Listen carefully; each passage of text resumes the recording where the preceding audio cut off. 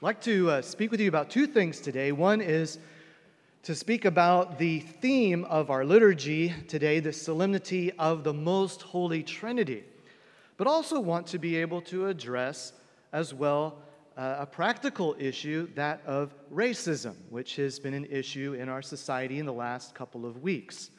So what I want to do is I want to examine God's idea as being created as Father, Son, and Holy Spirit. What that means for us as being created in God's image and likeness.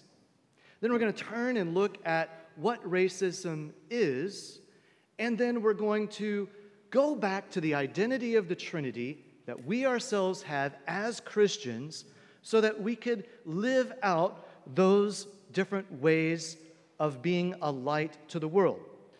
After all, we are apostles that are meant to be sent into the world. And whenever we see darkness, we've got to be light for that wherever we go. You know, a lot of people may even think, well, racism, this is obviously evil. And it is.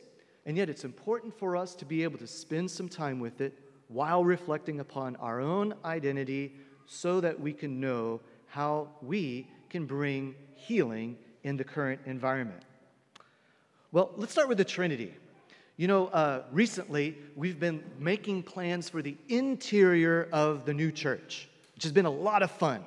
So we've been looking at all of the different saints that are going to be in the windows and the statues, and also what is called a triumphal arch.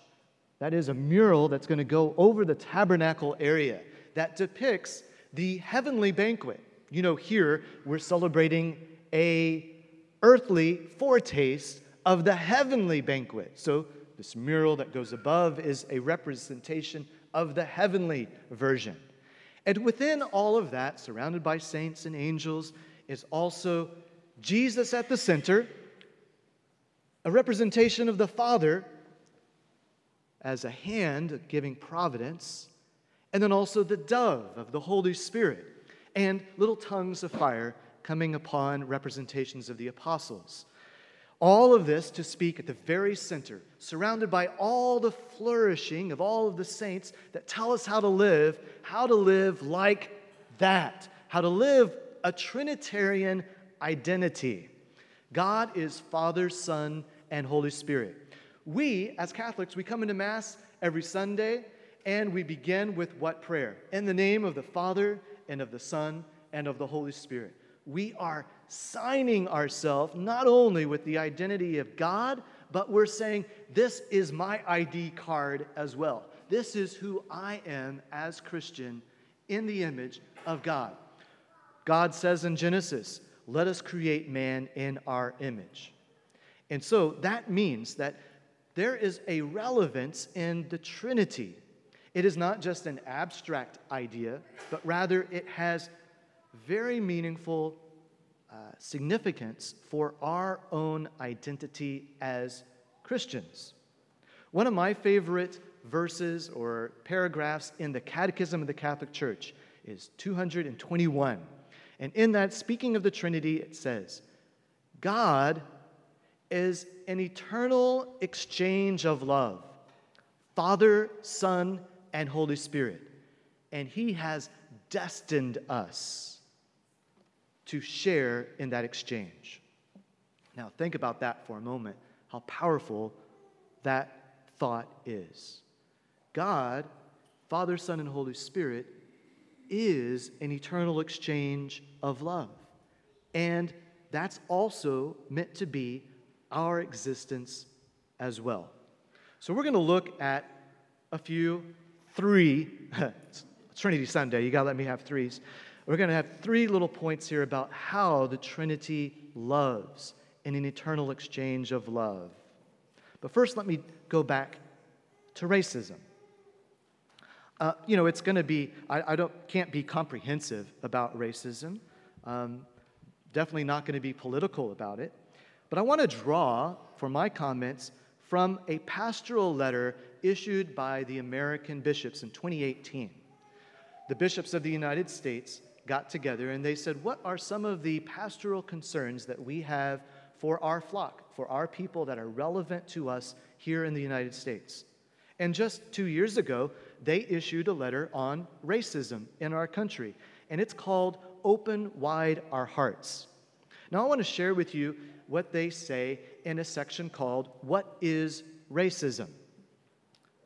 Racism, they say, arises when either consciously or unconsciously a person holds that his or her own race or ethnicity is superior, and therefore judges persons of other races or ethnicities as inferior or unworthy of equal regard.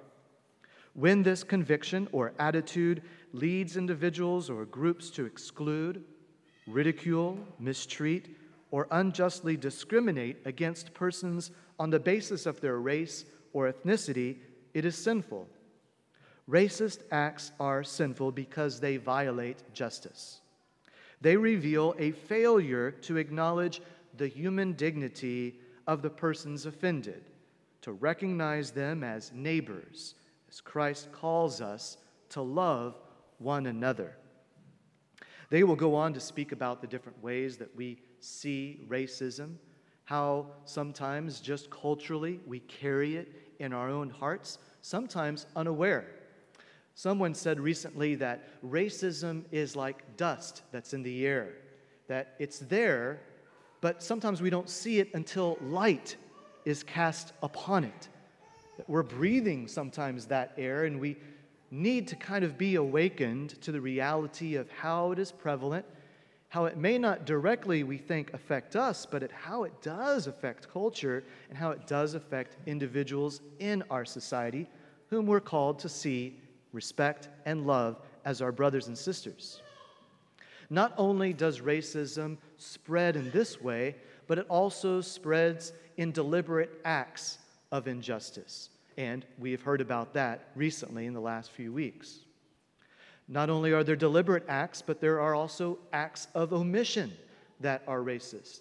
So sometimes by not speaking, then, we are contributing to the furthering of racism. It's important for us, whether that is government, whether that is in a civil protest that is peaceful, or whether it's us here in the church. We have to be able to address evil when we see it and bring it into the light and the healing power of Jesus Christ, who overcomes sin by his way of love. Also, racism can be institutional. It can be historically systemic in our past. So it's important for us to see all of these different ways, to be attentive to it.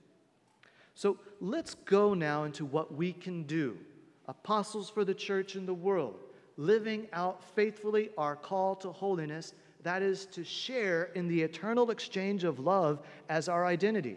Well, how does God love? That's how we've got to love, and that's how we can change society and change the world. I want to propose to you 3 ways. These are, when God loves, he loves as gift. When God loves, it is a unifying love. And when God's love, it is in freedom. So let's go into all of those. First of all, when God loves, it is the gift of self. If you just listen to the gospel today, notice the verb that is used to describe what God's love is. God so loved the world that he gave his only begotten Son. And all of God's existence is giving.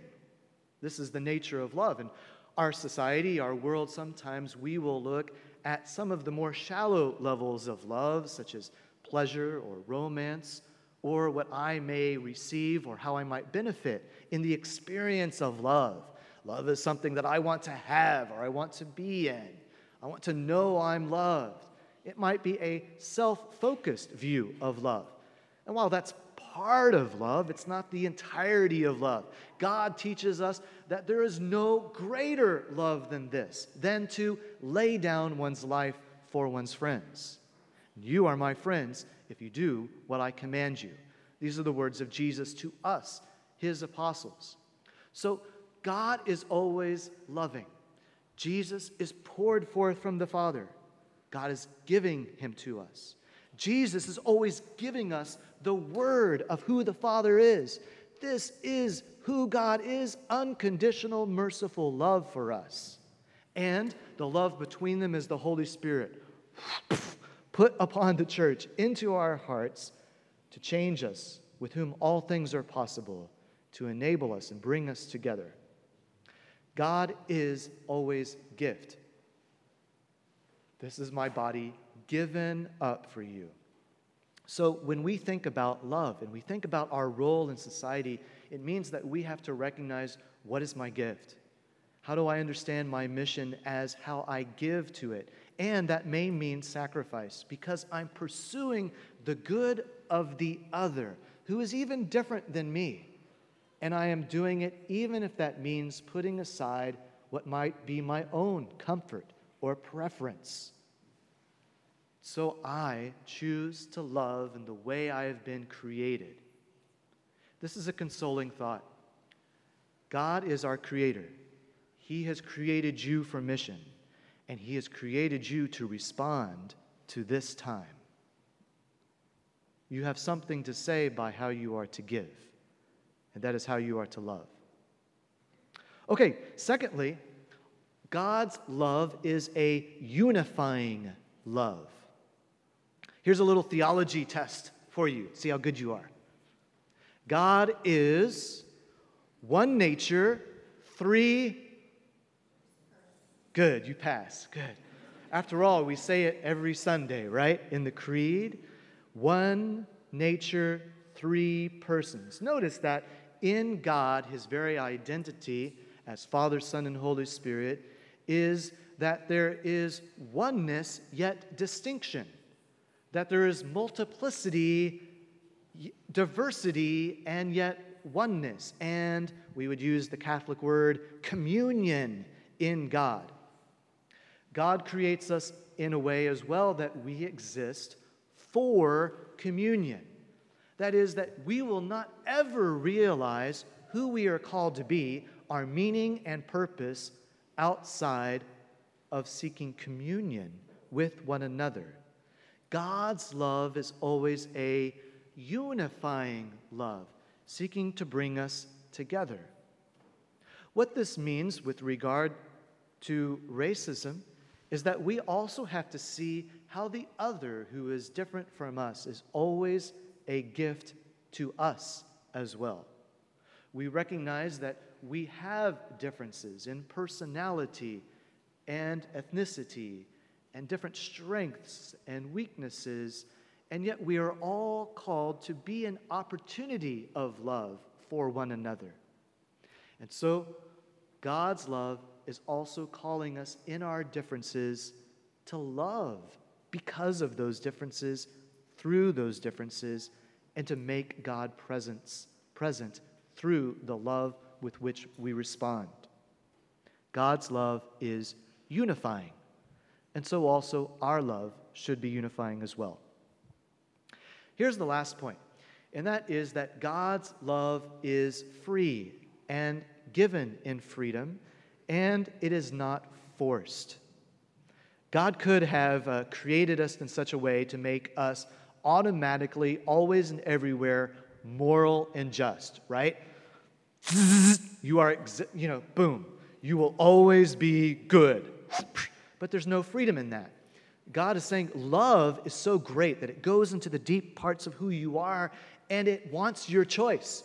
You've got to choose the goodness, not be robotically programmed to be good. And so love is free, and God will always respect our free will. Love cannot be forced. And so also, as we desire to seek resolutions and healing, we recognize also that we have to do so where we listen. Perhaps one of the best things that we can do is listen. Because sometimes we want to jump in really fast and start fixing things, right? But sometimes that's a little too forceful right away. One of the best things that we can do right now is to listen to the experience of one another. To listen and to have conversation, to accompany to hear where there was hurt, and to be able to understand. And then let love well up inside of us as we walk forward in unity. Also notice that love, when it's not forced, is peaceful. It's not violent. Violence, while it's caused by anger, and anger is a proper reaction to injustice, violence is not. Violence further scatters. It creates more fear. So we also have to be a voice as Christians that seeks peace and dialogue and resolution through peaceful means, as opposed to the promotion of violence. We have to take care not to overly blame or to stereotype or perhaps to have a harsh rhetoric. It's important that in these days we respect and appreciate law enforcement, all the while journeying with them towards roads of improving ways that we work with others and all in society in just ways. So it's important for us to do so non-forcibly, to be able to do so with love, compassion, listening, and understanding. Well, this is our identity in the eternal exchange of love, Father, Son, and Holy Spirit. It's written in our DNA. It's who we are called to be. You have been created by this God, and His identity is imprinted upon your soul, and He has prepared you for this mission in this time, to combat racism, to live unity and freedom and gift in society, in the church, in your families, wherever you go. God sends you that we might glorify the one God, three in persons, undivided in a single majesty, given to us as the eternal exchange of love.